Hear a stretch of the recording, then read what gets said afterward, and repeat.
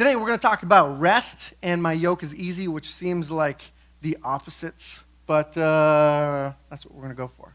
All right, so we're going to go all the way through the Bible real quick. You guys good? We're ready for that? Perfect. Okay, so at the start, Genesis. So God blessed the seventh day, made it holy, because on it God rested from all his work that he had done in creation. And the first thing I want to just point out is God worked, right? He did 6 days of work. On the seventh day he rested, probably because he wasn't too exhausted to work again. My guess is on the seventh day he rested because he's like, hey, from the beginning, I want to set a precedent that there's a holiness to rest. And I need my people to understand, like, you guys need to rest. There's a goodness in it. There's a gift in it. It's like if I had $20 and I was like, hey, I want to give you a good thing, right? I want to give you a good thing. So he gives us rest, all right? Last week, Cody talked about be holy as I am holy, right? And so part of this holiness is actually coming into the rest. Like, if you were to look in the Old Testament, especially, a lot of these places says, and keep my Sabbath holy. Like, hey, here's a promise. Here's a good thing. Oh, and keep my Sabbath holy. Like, keep it holy, right? And a lot of times we look at that and we're like, another rule, right? There's another thing that we got to add to the plate of things that, like, I've got too many things on my plate as it is, right? You might be this guy right here where you're like, man, I've got so many things in this season that I got to do. Like, and I got to keep another day that I needed to, like, block out. I don't have enough days for the stuff that's going on right now. How many people relate to this guy? I do, right? This last week I've been running and I've got just all sorts of stuff. And Nate, my friend over here, is like, hey, you guys want to do games? I'm like, I would love to. I can't. Josh was like, hey, you want to have a rest day? And I was like, yeah, ironically, I'm talking about rest this week, so can I take a rain check? Right, so this is me being real. Like, I understand this guy, right? Earlier this week, I was talking with a friend, and he was like, hey, I need some prayer. You know, I got a lot of good things on my plate in life, but, like, I just need to know, man, what do I need to take off my plate? Like this right here, it's either Brussels sprouts are gone, right? Easy peasy, you know? I don't know what else there that you're like, oh, man, cauliflower. Nope. Right? But you get my point, right? There's things in our life where we load up our plate with so much stuff, right? And in this season in particular, it's like this party, this family, this event, this thing.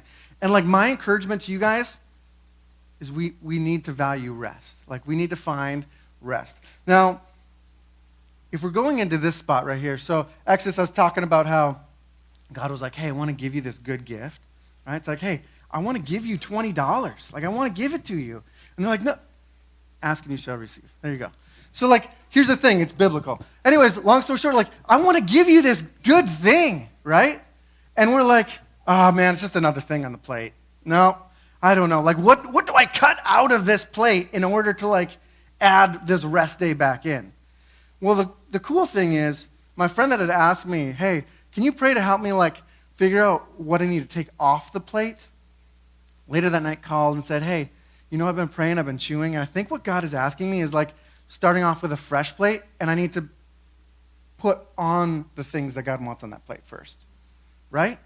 Like how many of us start with, what do I need to take off of my plate? What do I need to cut out so that I can thrive? And God's like, no, you need to reassemble this. Like it starts off with rest. It starts off with a day of rest. It starts off with, hey, these are the things that are the most important to us. And then you know what? By the end, you're like, don't have room for the Brussels sprouts. Sorry, Mom. You know, I'm just kidding. Sorry, kids. Start with dessert, right? You got to start with the good things. I like that. That'll preach. Anyway, so the good thing is he wants to give us this good thing, right? And then we go into the angels, right? So the angels are like, hey, glory to God in the highest and on earth, peace, goodwill towards men.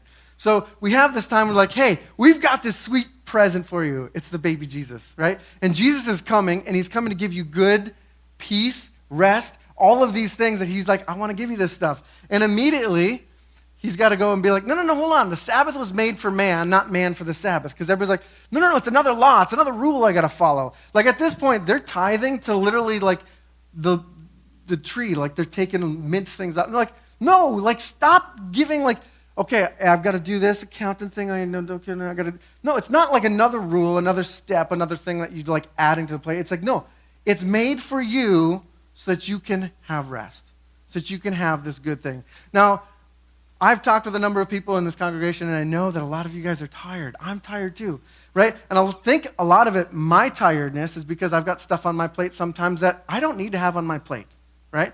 So some of the tiredness is because we're doing good things. Sometimes it's because we got other stuff we don't need to do, right? But the good thing is Jesus also turned around and then said, hey, come to me. I'll give you rest. So if you're in this place today and you're like, I'm tired, the good news is we've got somebody who knows how to give you rest. Right? That's good. That's such a good thing, right? And then he turns around and says, hey, take my yoke upon you and learn from me. For I am meek and lowly in heart, and you shall find rest into your souls. For my yoke is easy and my burden is light. And so here's this weird thing where he's like, hey, I want to give you this good thing of rest, but also my burden is easy and it's light, right? Which then we're like, whoa, you just went back into work, right? There's work involved, but you're saying the work is easy and light.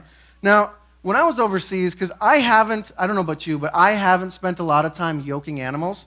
Can you raise your hand if you've spent a lot of time yoking animals? All right. So I don't know a whole lot of this world, but when I was overseas in third world country, I had some friends that were doing this, and I said, hey, tell me about this passage, because you live this. Give me some insight. And I don't know if this is for everybody, but in the third world country, what he told me is he said, hey, an easy yoke and a burden, and when burden is light, is like this. And I was like, okay. And he said, first of all, you start with a yoke, that's the wooden thing, by the way, that fits the animal. So they'll actually design it for the animal, right? And then they'll soften it so it doesn't cut into the animal. And I said, okay, well, that makes sense. Why wouldn't you always do that? He said, well, because in poor nations, you go from one animal to the next animal to the next animal. It might not always fit. I was like, oh. And so he was saying, yeah, so if you've got the wrong yoke for the wrong animal, whether it's, a donkey instead of a cow, right? Or if it's just a baby one and it was designed for an adult one, sometimes it doesn't fit. And when it doesn't fit, it'll wound, right? And so when you have the wrong yoke on you, it'll actually cut into the animal. And if you don't soften it, if you don't sand it down, if it doesn't fit right, it literally will cut into the animal. And so sometimes what you're saying is that right there would be a heavy yoke, because anything that they carry is going to cut into the animal, right? Now, this obviously is not equally yoked. And the Bible talks about yokes in a lot of different fashions, right? And the one that I'm talking about today more is this. But like this even goes into marriage, right? We got a marriage coming tomorrow, right? And we don't, thankfully, have a cow and a donkey, right? Like, they are equally yoked. I'm going to hear about that one later. It doesn't matter. Anyways, I got your attention. You're all awake, so we're good. We'll call that a win. So anyways, in this passage, it's talking about not being yoked to unbelievers, right?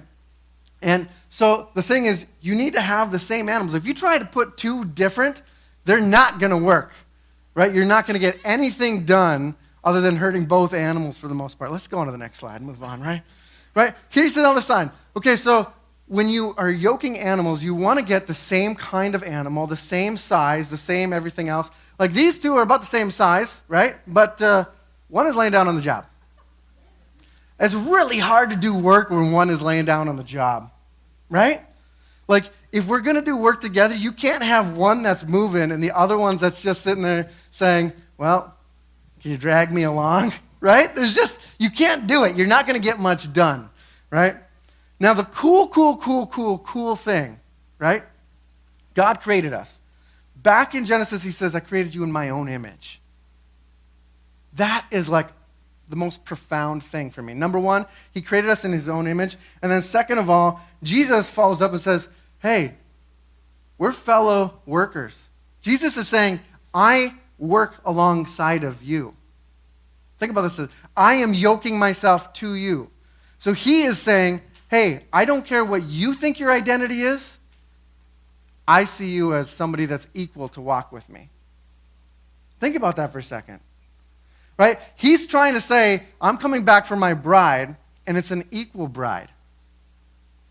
It's not a cow and a donkey, right? It's not him pulling and us laying on the ground. He's saying, I'm coming back to a bride that wants to walk with me. It's when the Spirit and the bride say, come. And like literally he's saying, hey, I'm going to do the work with you. I'm going to come alongside you. We're going to do this thing together. And when you do that and when you walk with me, your burden is going to be light. Your yoke is going to be easy, right? And it's because, you know what, when we're walking together, when we have that intimacy together, when we have that unity together, you know, we've been talking about unity all day this morning, it seems like. But like when we have that together and we're working with him, the work doesn't hurt the same. There's a value in it, right? So obviously the key is for us as we get closer to God to look more like God, right? So when we're yoked with him, we look just the same, right? When we're pulling the same direction. And the cool thing is, Jesus, in one of my favorite prayers, he's saying, hey, and the glory which God the Father you've given me, I've given to them. The goodness you've given, I've given so that they may be one even as we are one. He's asking and praying that God, hey, I want unity among my bride and with me and with you, the Father, right? And the cool thing is we're talking about missions, right? So you went with Bethel recently in the same town. How cool is it that we would have the same opportunity to go alongside and invest? So like Marquette County is investing in Guatemala. It's not just this congregation, that congregation, right? What happens when we start seeing the bride as more than just this church, but also more than just this county? But like, hey, what can we do to yoke ourselves to make the kingdom of heaven advance? You know, I've been in some of those countries during some of that sweet spot time where I'll vouch for them. Like, I've been in Africa where they are begging you to come into the schools to tell them about Jesus. Because the fact that they can bring in English speakers to teach them English, they're like, I don't even care what you teach. And we're like, good. Let me tell you what I can teach you, you know? And so like they grab hold of it. And then when it catches like wildfire, right? I mean, I don't think it's an accident that, you know, Jesus is saying, hey, harvest is plentiful, workers are few. You know? I think there's a time for us to rest. And I think this season, I encourage you, spend some time resting. Rest with your family. Rest with your friends. Enjoy the presence of God.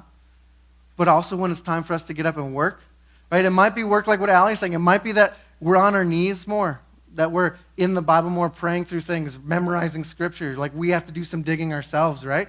That's part of that work. But when we as a congregation start walking together in that, good stuff's going to happen. So in summary, rest is a gift that he's going to invite us into. Let's start by asking God what should be on our plate from the start. Are you yoked with Jesus? Are you running ahead of him? Because if you try to run ahead, it's going to dig into both of you, right? Are you walking with him? Are you laying down? Where are you at? God's desire is for us to be unified with him. As a church, let's work well together and let's rest well together. He has chosen us. Do we choose him?